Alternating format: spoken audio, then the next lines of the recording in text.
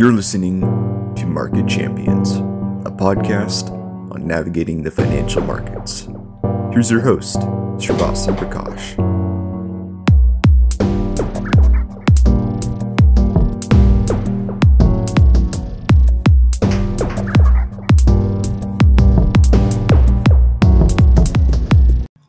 Hey guys, welcome back to this episode of Market Champions. I wanted to take this moment to ask you to leave a rating and a review if you're on iTunes or Spotify. It really helps my podcast grow, and it helps me to keep bringing on the top guests in the industry. So thank you so much.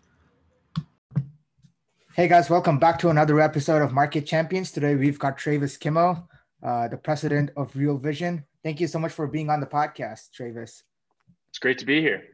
Awesome. So I first wanted to start off with your background and your journey to finance, because I believe you were a sort of software entrepreneur before. So could you talk a little bit about, what you did then with GetPrime, how you sort of switched into finance from sort of being a tech bro to a finance bro? Yeah. So let's see. I got a philosophy degree from college, which was tons of fun, but also not immediately useful. And so figured out I should go, find a craft, got into software from that, because there's actually a lot of overlap between some of the like symbolic logic stuff that you learn in a philosophy degree and coding. So I kind of took to that. Worked for a guy out of Boulder for a while, building websites, started my own little company, and then eventually got sort of drafted into a startup out of Denver, where I was running a team of software engineers, and that was pretty fun. I noticed during that time that the tooling for managers around software engineering was not that great, and so after a while, broke off and started a company with a friend of mine. Software company based out of Durango, which everyone told us would not work, which was great entrepreneurial fuel, because you always want to have someone to prove wrong. And raised a bunch of money, spent about 4.5 years doing that. And then we sold to this cool company out of Salt Lake. Spent about 1.5 years there doing integration stuff. And during that time, started getting really interested in finance. And finance is interesting from a couple perspectives. One, it's kind of, the other group of nerds who are not software engineers figured out how to be successfully productive nerds in the world and earn a living doing that. And then the other thing that I really like about it is that it's this kind of infinitely deep well. Like you can keep learning about it forever. And, the game just gets bigger and bigger and bigger, as you well know. And that was kind of my intro to finance. I went on Reddit and decided there's this subreddit that aggregates all of the hedge fund letters. So I was like, I'm just going to read all these hedge fund letters going back for like a year and see if I can understand what they're talking about. And is that r/security analysis? Is that the one? Yes. Yes. I love that one. Yeah. Super interesting stuff on there. And so read a bunch of those, quickly realized that no, I could not understand them. And then found Real Vision in an attempt to correct that lack of understanding, got really into learning about macro, and then eventually connected with Raul and came on board to help take it to the next level. Got it. So, when you go on security analysis, most of the letters are sort of, value investing, people trying to find undervalued companies, etc. So, how did you decide to make the shift from sort of understanding, value investing to more of the macro style of investing? I guess value investing is super interesting stuff. I still am really, really very interested in that. The thing that was useful about starting to learn macro is that it seems like the value of value investing as an approach is itself sort of cyclical. And we appear to not be in one of those cycles as much to the chagrin of value investors everywhere. We appear to be in another part of the cycle where, growth and things like that are doing well. And then in an effort to learn why, macro sort of came up. And then eventually is also learning about like market structure, because I think that's also a huge component of what's going on right now is, you have all of this volatility trading that really kind of becomes the tail that wags the dog when there's enough of it going on. Yeah. And when you were at when you were at Get Prime, you sort of joined the Y Combinator Yeah.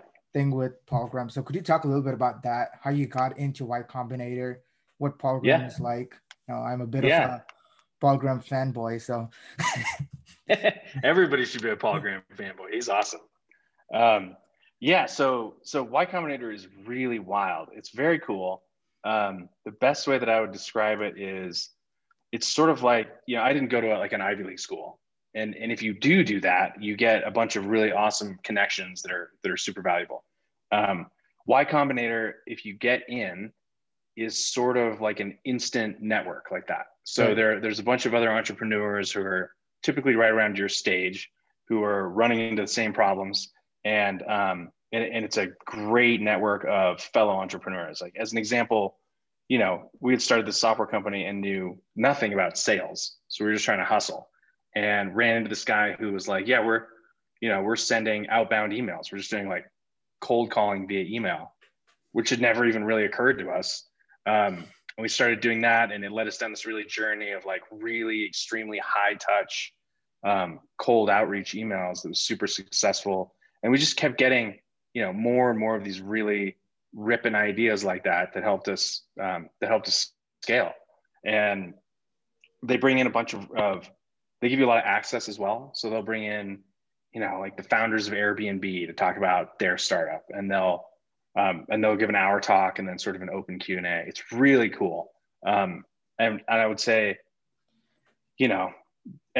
it's common for VCs and sources of funding, which Y Combinator is, because you get a little check of seed money along with that. It's common for them to say that they're really founder friendly, but Y Combinator is like one of the most absolutely founder friendly organizations ever. I mean, they really have your back. So we're lucky to get in there. Right. So do you know Brian Chesky? No, not personally. I mean, okay. He wouldn't remember me. I've met him in passing in a room with like 100 other people. Right. So let's get into your rather, as you call them, questionable opinions. And now I wanted to start off with a non-financial questionable opinion, and that is, why do you think philosophy degrees are actually valuable? A lot of people, if you're going to college, they would say, Yeah.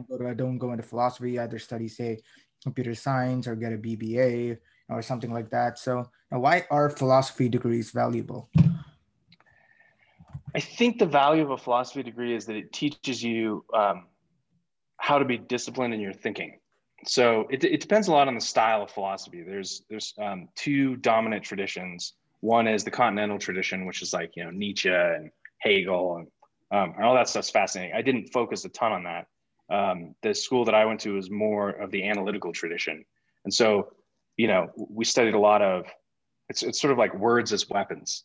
It's how to construct a really tight argument and or break down an argument that has flaws in it. I found that whole thing fascinating, as you can probably tell from my Twitter presence. It's still a hobby, but I really like the approach of learning how to think in a way that mattered, because thoughts are cheap. Like everybody has thoughts, but if you can figure out how to create thoughts that have impact on the world because they're stable and they have better structure, that's kind of what a philosophy degree does. And I think, for a long time, I sort of laughed about having a philosophy degree. I loved doing it. I didn't think it was that applicable. And the deeper I've gotten into my career, the more I realized it's pretty good. It doesn't give you a trade right out of school, and that's the downside. Yeah. Something like CS does, and that's fantastic. And those degrees are also really good. But I think there's still a place for learn how to think. And you've probably read about George Soros using philosophy and Karl Popper's ideas to build hypotheses, and you probably were attracted to that. Yeah, absolutely. Very, very into like the big thinkers in finance.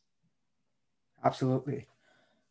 Now let's get more into sort of the more finance topics. And so I want to start off by talking about inflation and the thesis or the reflation trade as it's become known. So number one, why is the reflation trade wrong? What's going on? What did the people who believe in reflation have wrong fundamentally? Yeah. So, first off, it's not wrong yet. I mean, they're doing pretty well. Yeah. But I think over the long haul, there are a couple different ways to think about how inflation happens. And you look out there and you see people sort of talking about it. And one view is that it's all about the supply side of money. And if you increase the amount of money in circulation, then you'll get inflation. And I think that, that's not, like most things, it's not untrue, but I don't think it's the whole truth. Because one of the interesting things about our economy is we create debt-based money. And so debt-based money is both a supply and demand artifact. Like when you create a dollar of debt, you have also created $1 of future demand. Yeah. So you've created $1 of dollar supply, and you've created $1 of future dollar demand, and even then a little bit more, because you have to pay interest on that. So as you're increasing the money supply via debt, you are also ramping the demand side of the future demand side of dollars. And so there's a way in which that method of running a money supply, it prevents hyperinflation, because you have this demand pair with the supply. But you can also get these pulses where, like, if you create a ton of debt out of nowhere for a while, that demand is lagged into the future before it hits. So I think right now, one of the things that's happening is we have created a bunch of debt all at once, and you are seeing these price distortions as a result, that money has to flow into things. But over time, I don't think that it's structurally inflationary in the way people think. And one of the reasons is that we already had a lot of debt. Like, we are loaded with debt. The private sector has debt, the public sector has debt, the government has debt, and all that debt needs to be serviced. Government debt's a little different, but when you have a lot of private and public sector debt, you have this constant demand pressure for dollars. And there's international debt, there's euro dollar debt, and as you build that sort of crushing demand for dollars, it becomes this process of kind of kicking the can down the road. And if you can't issue enough debt, new debt, you will run into the opposite problem, where you have all this sort of demand for dollars coming in, and there's not an equal ramping of supply at that point in time. I've always found it useful, once I started to understand this stuff, to think of money as temporal. And one of the best ways to measure supply relative to demand is the yield curve, right? It shows you points in the future where people think that there's not enough money. And when you get a yield curve inversion, it's actually pointing to a thin spot in the future of money supply. So I think one of the things that has happened recently is that, that money does have to flow into somewhere. It also has to get paid back. And businesses are getting destroyed. Like, there is a lot of the revenue generation potential in the economy is getting crushed. Right. Small businesses are closing. There's a lot of revenue that hasn't been booked because people aren't eating out. The service sector is getting hit particularly hard. And when we look at CPI, you unpack that thing, and service sector has been pretty mangled. People buying stuff is actually up. And what I believe that represents is a transfer of capital people had into buying things, but that also reduces the future demand for things, because you've pulled forward a lot of this consumption. Like, if you buy an exercise machine because the gym's closed, you're not going to need another one next year. So I think we're in this period of time where there's been a fair amount of consumption via transfers. We're looking at the CPI and thinking everything's okay, but in the future, we actually have kind of weakened the demand for things, and the service sector is still kind of weak. So the revenue generation potential is not great. And when we look at what customers are doing, there's not a ton of new customer debt, right? People are a little nervous. So they're not loading up their credit cards, and they're paying down their credit cards. So even if you create money through, government transfers or whatever, but that money just goes to feed the immediate dollar demand of debt, it's not clear that that's inflationary. It's not clear that as a practical matter, the active supply of money is increasing.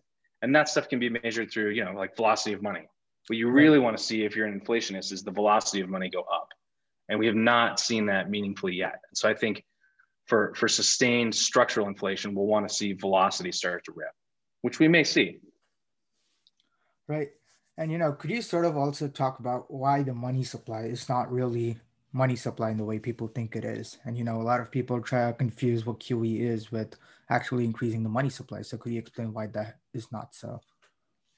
Yes, QE is a clever thing. I watched this video from Warren Mosler. I think is such a fascinating thinker. He really understands Absolutely. The gears of the money supply, Right.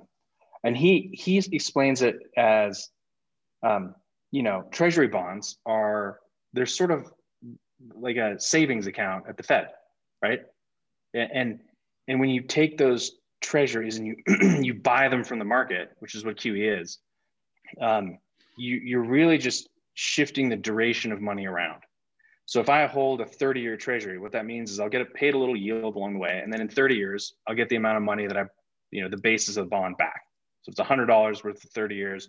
I'll make whatever it is these days, 1.6% or something for those 30 years, and then I'll get the money that I put in out. And so the value of these bonds is that it allows big actors to kind of think about money. Like if you need money 3 months out, you can buy a 3-month bond, get a little bit of a yield on it, and then use that money when it's needed. Yeah. And so when we do QE, what we're really doing is taking this sort of future money and pulling it into now.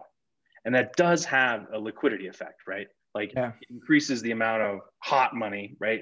That's sort of zero duration money in the economy, but it is not it's not strictly speaking a net increase in the amount of money. It just sort of frees it up into the now moment. And, people have varying views on QE, but there are times when you look at the economy, it's like, yeah, we actually do need a bunch more now money right now because we're in the middle of a liquidity crisis. And so QE is an attempt to solve that liquidity crisis by just making sure that there's enough kind of, blood in the body at that time, and we don't starve to death from just sort of lack of lubricant in the system. Now, I think critics would say it also creates these really psychotic price distortions, and I think that is probably correct, because when you take a bunch of money that was imprisoned in time and you bring it into the now, people are going to spend it on stuff, and they're largely going to spend it on assets. And so what we see is this people talk about asset inflation, which I don't know if that's a real thing or not, but what we see is that the price of assets increasing because people are looking for a place to park that capital that was sort of frozen in bonds. Yeah. And, when that is sort of combined with the act of reducing interest rates, I think, together they sort of increase asset prices, and, lower interest rates also have their part to play, because in the Black-Scholes model, if you have lower interest rates, options sort of become cheaper, and, more people would buy those options. And, and you mentioned that before, sort of the volatility driven buying that's going on in the market right now. Yeah, totally. Everything gets cheaper in the now. And that time piece of money is really important to understand. So, part of what low interest rates do is they allow people to pay more for things because the monthly payment that they're paying is less. Yeah. So if you're paying, 20% interest for a house, which we had, really high rates back in sort of late 70s. If you have to service debt at that rate, the amount that you can afford to pay for a house is just lower. Yeah. So you see asset prices lower in these high rate environments. And then as you continually press the interest rate down, it changes the calculus for an individual actor who's buying something on margin.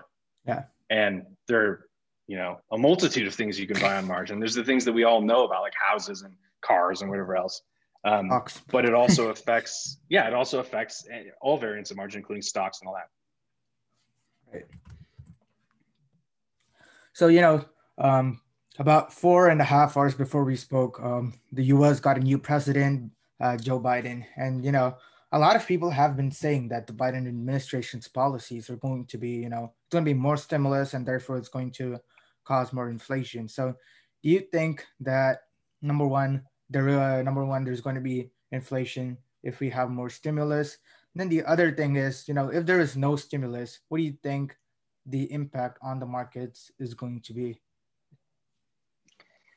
On the first one, if we get stimulus, I think it depends on how we use it. I mean, there's different ways to allocate those dollars. If we're just kind of shotgunning them out there to people directly, then it depends on what they do with it. Like, are they taking that and paying down debt because they are unemployed?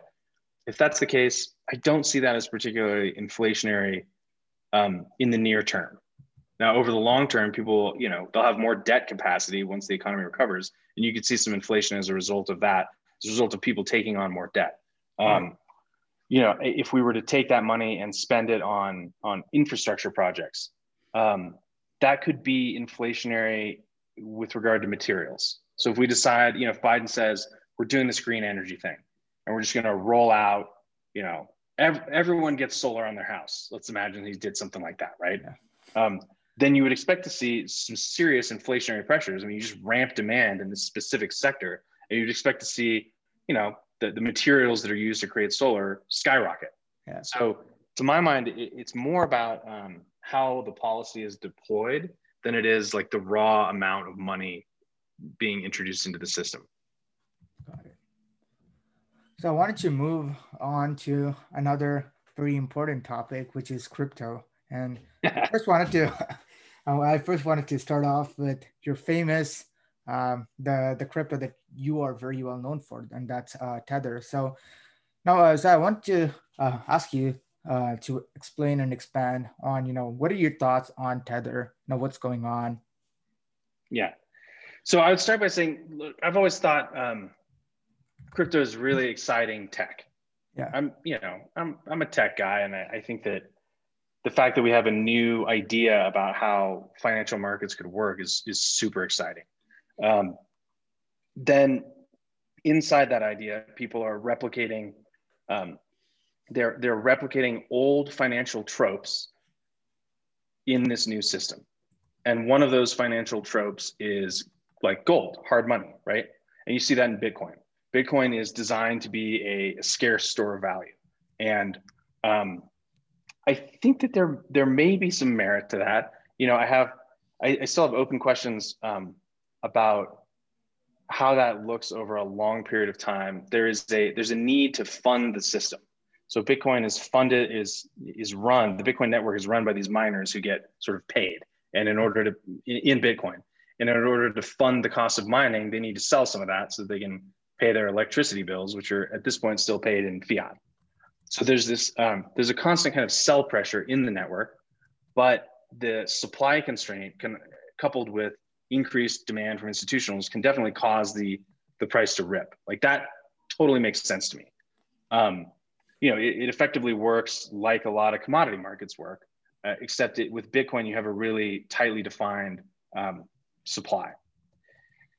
The thing that Tether introduces into that whole ecosystem, Tether is basically a stable coin. So Tether it's almost an attempt to replicate fiat, right? It's basically take some fiat and put it on these crypto rails so that instead of me, if I want to wire you, $1,000, instead of me having to go down to the bank and pay a fee for that and then wait 5 business days or wherever it is, I guess a wire is faster, it's 24 hours. Bitcoin and stablecoins allow that to be functionally instant. Yeah. And so the promise of stablecoins is this, transnational, cross-border, better way to send money all over the world. Yeah. And I think that has promise. I think stablecoins are super interesting. I would expect to see stablecoin adoption in some form. The curious thing about Tether is that they have yet, in my view, they have yet to produce a compelling audit. So if you're introducing a token, I mean, opinions vary on this stuff, right? It's a very charged topic. But if the reason that you're buying a Tether is because it's worth $1 and you can ship that dollar anywhere in the world, that's awesome. You've got a better shipping container. But if you open up that shipping container and there's nothing in it, I mean, that's a little weird. So I think what we'd like to see from all stable coins is a set of standards and practices around how they disclose what backs the stable coin and how people can know that it's actually worth $1, that they're actually getting $1. But isn't that true for all cryptocurrencies? Like, there's nothing backing it because, basically all cryptocurrencies are just lines of code. Yes and no. I mean, if you look at, there are stable coins that have sort of better proof of backing. And I think those have a lot of merit. I think that, again, that's just something riding in a fancy new container that's faster. Like, we took our old VW and we upgraded it to a Ferrari, and that's awesome. I think what critics of Tether worry about is that if these tethers are being minted without the need to source fiat from the ecosystem, then they are an unconstrained form of money printing. Yeah. True money printing in a way that QE is not, because you are not, with something like Tether, it's not like you're pulling forward a future duration Tether. You're just making more of them.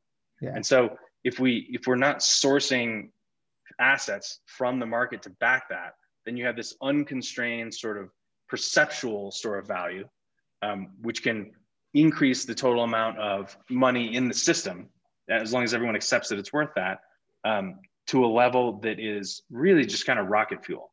And so I think the Tether skeptics, we sort of wonder whether or how much of that is going on, because we really don't know. There's no way to know. It's not a positive thesis that something weird is going on. It is a concern about lack of proof that nothing weird is going on.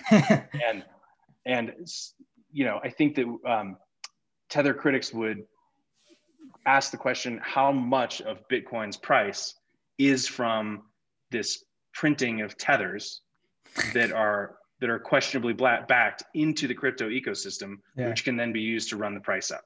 And this is it's really not a knock on any specific group of individuals. I don't really tend to favor those. I don't think they do anybody any good. It's more a desire to see a common set of standards and practices around what a stable coin is, so that we know we can trust it. Because this crypto ecosystem evolved as a distributed trust ecosystem, and an important part of that is verifying that the thing is what we think it is. Absolutely. Now, in Bitcoin's case, that's actually a little less relevant. Yeah. Yes, it's not backed by anything, but it's sort of it's backed by belief, like a lot of things. Yeah. And I think that's fine. But if it turns out it's backed by belief and some like weird price juicing, those things have a tendency to unwind rather explosively. Yeah, absolutely. A good way to sort of visualize the Tether problem is, you could think of it as a gold standard, but just using dollars. When you had the gold standard, you sort of had one gold bar for $1 or whatever the ratio was. And similarly here, you're supposed to have one Tether for each US dollar. But if people just print more and more Tether, you're probably going to end up with a lot of problems. Yeah. And one of the complaints from people who favor hard money backing for money is that it provides this constraint on the system, so that we don't issue too much, and so that we don't water down. Oftentimes hard money advocates are a fan of the idea that fiat money should not degenerate over time in value. Right. I think there's merits on both sides of that argument from the perspective of whether we want that. But if you want it not to compost in value over time, then you would also want to make sure that you're not debasing cryptocurrencies that have the ability to affect that ecosystem, because at some point, people are going to want actual fiat out of Bitcoin. Again, some people disagree on that, but if nothing else, you got to pay your taxes. This is why there's demand for fiat. It's because you need to pay capital gains tax and you need to pay income tax. And so at some point, when people realize a bunch of gains in Bitcoin, they're going to need to take a portion of that out. Absolutely. To render unto Caesar. And at that point, I don't really know what happens if there's not enough ability to extract fiat from the system. Right. And on that note, I wanted to move to Bitcoin, and, sort of, you're very brave on Twitter to go on all the on all the Bitcoin bulls and, say that they're wrong. And so I wanted to talk about Bitcoin and then ask your view on it. You're not particularly bullish on Bitcoin, as I understand it. So what is your thesis behind Bitcoin? What's going on? And are you having fun staying poor? I have a funny history with Bitcoin. I bought a bunch when it was like 10 cents. And then it went to, I think like $300 is where I sold. Not a bunch. I mean, I bought like $10 worth, and then it went to $300. And at that time I was a starving entrepreneur, and cashing that out and, using it to put food on the table seemed pretty attractive. So I did. No regrets about that, because at the time the money was more valuable. Yeah. And then got back into it kind of early in, probably early to mid 2020. I definitely bought that big March dip, but I also had some before that. I didn't time it perfectly or anything. I was pretty attracted to that stock to flow model initially. Sort of interested in that, and independent of whether that specific model was accurate, I could definitely see that there was increasing interest against a reduction in supply. And that's just, basic commodity market stuff. So it seemed like it was a good bet. Then in, I think late November, early December, I started going down the Tether rabbit hole and realized, it wasn't really a thought that it would go down. It wasn't like a positive bear case. It was more me realizing that I had not properly understood the trade. Yeah. And that there were a lot of other dynamics in play that I didn't quite understand. I had already had a tidy profit on it. And so just sold it, got out of the trade in order to investigate stuff more. And my investigations led me to Twitter. And if you question the glory of Bitcoin on Twitter, you are met with some rather persistent negativity about why you would dare do that. And the more that I got into that debate, the more I saw some of those same philosophical flaws in the thinking, right? Like the thing that worries me about Bitcoin is that there is a lot of unsound thinking going on in the space. So that's a really weird put out there as a risk, but I still, it could be my philosophical bias and history there, but I still always worry that when, if you're using an unsound argument to make a case for a thing, sometimes that can blow up in your face. And so, I have a ton of questions about Bitcoin still. I'm still poking away at that. And I think one of the most interesting characteristics is this idea that you have this constant sell pressure, right? Yeah. Like in the end, I think it functions a lot like a negative yielding bond in aggregate as an asset class. Right. So you have this big pool of Bitcoin, and from that pool, there needs to be this sort of tithe to fund the electrical costs of running the network. Yeah. So I would expect that this thing will, it'll run up as long as there's more interest than there is supply. Supply is still pretty thin. Everyone likes to promote this idea of just holding it forever. And so that thins the market more and more and more. And I expect it may continue to run for a while. And then at some point, people will decide that they want to take that value and convert it into real world stuff, like a car or a house. Yeah. And at that point, if you get more sellers than buyers, I think you could kind of see the bottom fall out of this thing again.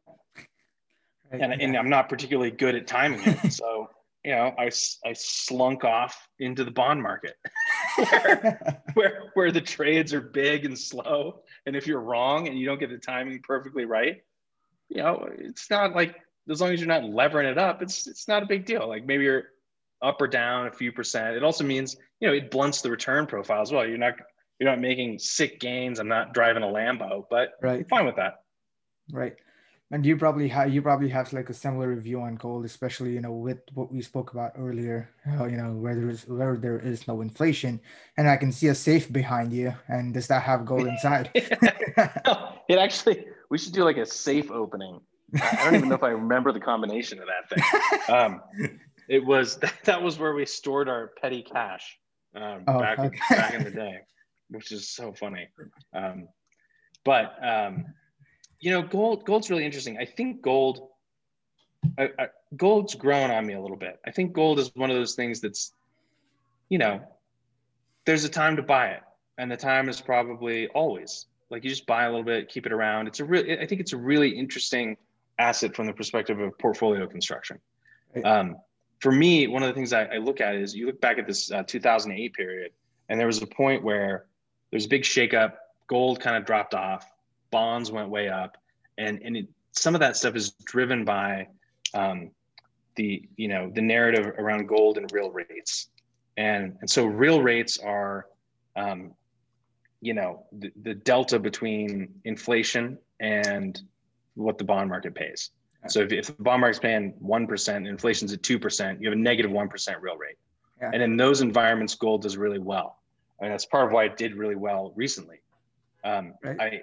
I would worry that we are heading into a period where some of those CPI elements that we talked about will fall off because of the structural damage to the economy, and that will reverse this real rates dynamic.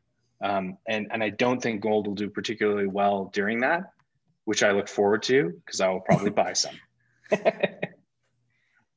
Yeah, and you're pretty well known for your brave boy trades, short tech, long bonds, long the dollar. Yep.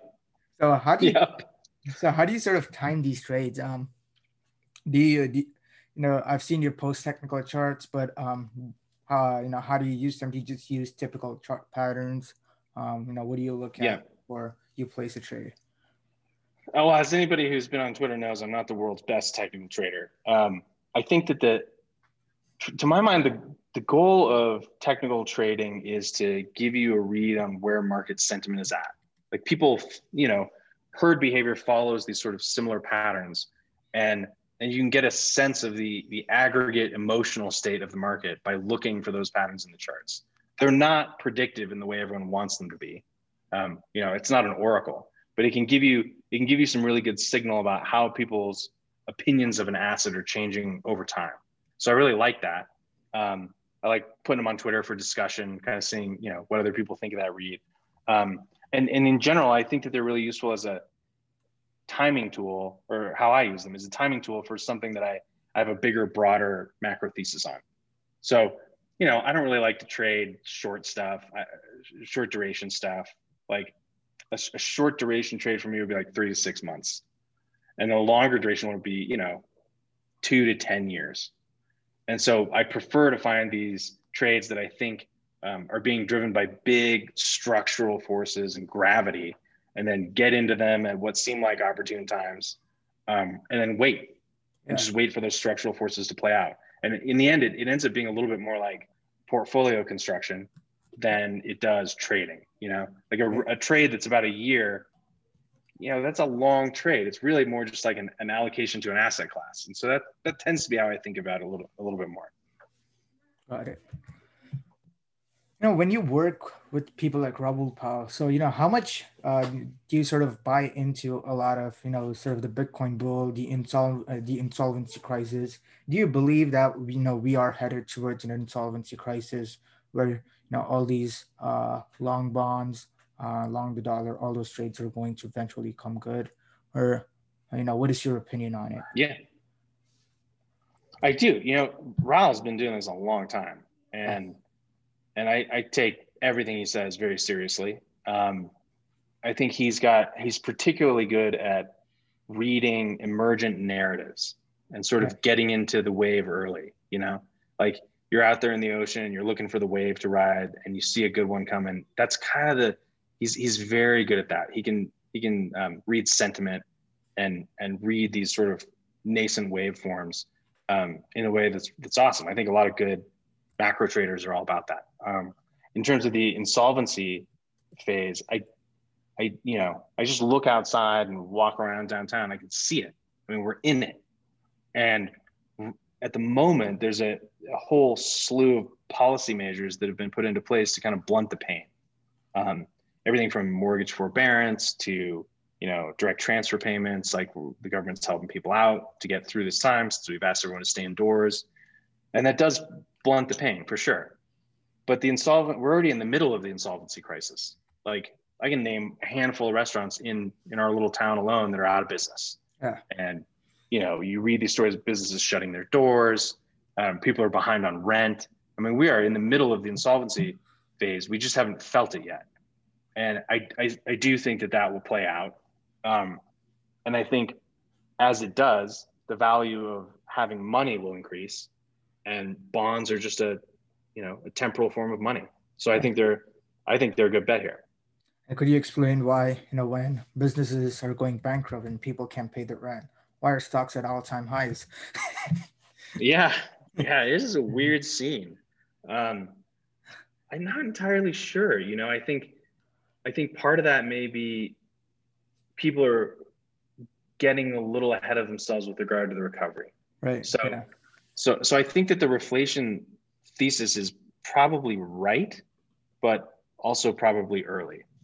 And I think a lot of what people are doing is looking forward to this time where we pull out of COVID, and as a result of transfer payments and sort of the government splashing cash around, things will take off.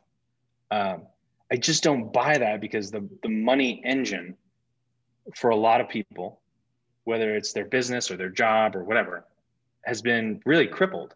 Yeah. And it takes a while to rebuild those sort of fundamental economic engines, which there's a ton of all throughout America. One of the great things about America is we have a lot of, small business, and it's just a really rich and robust economy. And some of that robustness has been seriously damaged. And, Americans are really great at entrepreneurship. And I do think we recover, and I do think we pull out of it. But I think we may start to see some of the damage show up in earnings in ways that people will have to react to, because these companies are worth less. The reason you invest in a company is to get a share of the profits. And when those profits decline, the stock's worth less. Right. And right now, everyone is sort of forecasting a time when they will eventually improve. But if we go through a whole year here where everyone's feeling the insolvency, that stuff will start to sink in. And there's not a lot of room for stocks to keep ripping. Now, it doesn't mean they couldn't go up another 20% before we get there. But eventually reality sort of sets in and these things get repriced. Right. And, I wanted to stay on that note for a minute. When we think of a recovery, what market sectors and industries do you see destined for growth in a post-COVID world and are under a Biden administration? I think that I would agree with a lot of the big macro minds on that. I mean, there does seem to be a consensus about what the trade to get into will be, which is, commodities, emerging markets. Emerging market economies are largely driven by commodities, so they kind of work hand in hand. I think that those are all the right calls, but I just don't quite buy into the notion that we can skip forward to the happy days without ever feeling the pain. I mean, maybe I'm wrong on that. Maybe the Fed's cracked it. Maybe, all these things, these transfer payments will allow us to just sort of skate through this little rough patch. But it's the biggest rough patch I've ever seen in my life. So I just have a hard time buying the idea that, between here and the time when those trades get really good, there's not a big, giant heap of pain. So I think, look to emerging markets, look to commodity stuff that's interesting. It's a good time to start building a shopping list for that stuff, even if you're not into it yet. So, I eagerly await favorable prices. And, you probably agree, with a lot of the dollar bulls that, once we see a spike in the dollar, after that, we're sort of going to see what George Soros would call, I think, was a vicious cycle, or the cycle where, things go down, where, the dollar will go down over the next decade. So would you agree with that? I'm not sure yet. I'm still early in my thinking there. I do think that we will, the dollar bull trade is basically the everything bear trade. Yeah. I mean, you're sort of saying that in aggregate, everything will be worth less relative to the dollar. Yeah. And there's different ways to express that. Sometimes people are doing it versus other currencies, and that stuff gets really complex really fast. But I do think dollars will become much more valuable as the insolvency stuff plays out, and we'll return to that kind of cash is king phase for a bit. After that, I'm not really sure yet. That's one of those areas where I think you kind of just have to watch and wait and see how much the dollar spikes. If it spikes enough, then of course, yes, it'll revert. If it's sort of a modest spike, I don't really know. The thing could just go sideways for a while. Yeah, absolutely. So I've got two more questions for you. Cool. Yeah. So what is the likelihood that Tether is a foreign actor who's applying a levered USD short? Oh my gosh. What? I would not know how to price that. Let's talk abstractly about it. Look, I have no information on that. And I don't even know how one would get that. But, I think that a lack of regulation certainly breeds predators. I mean, the reason that we have regulation is to limit predation on people who are in the markets. So it doesn't seem unreasonable to me that some of that might be going on. As to what nation state it could be. I mean, we know it could be us. It could be, I have no idea. But I think that, I had made a joke the other day that's like, if you're walking through a rough part of town and you see an ATM made of glass, at some point, someone's going to notice that.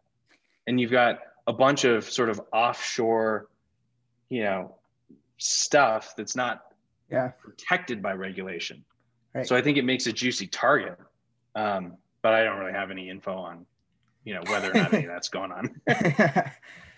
And to wrap up the podcast, what is the best culinary herb and why is it cilantro? Oh, cilantro is so foul. It's like adding soap to your food. I've been informed on Twitter that is a genetically informed opinion. So apparently I got the cilantro is gross gene. Awesome. Thank you so much for being on the podcast, Travis. Yeah, thank you. Thank you for listening to Market Champions. To never miss an episode, make sure to subscribe, and we'll see you next time.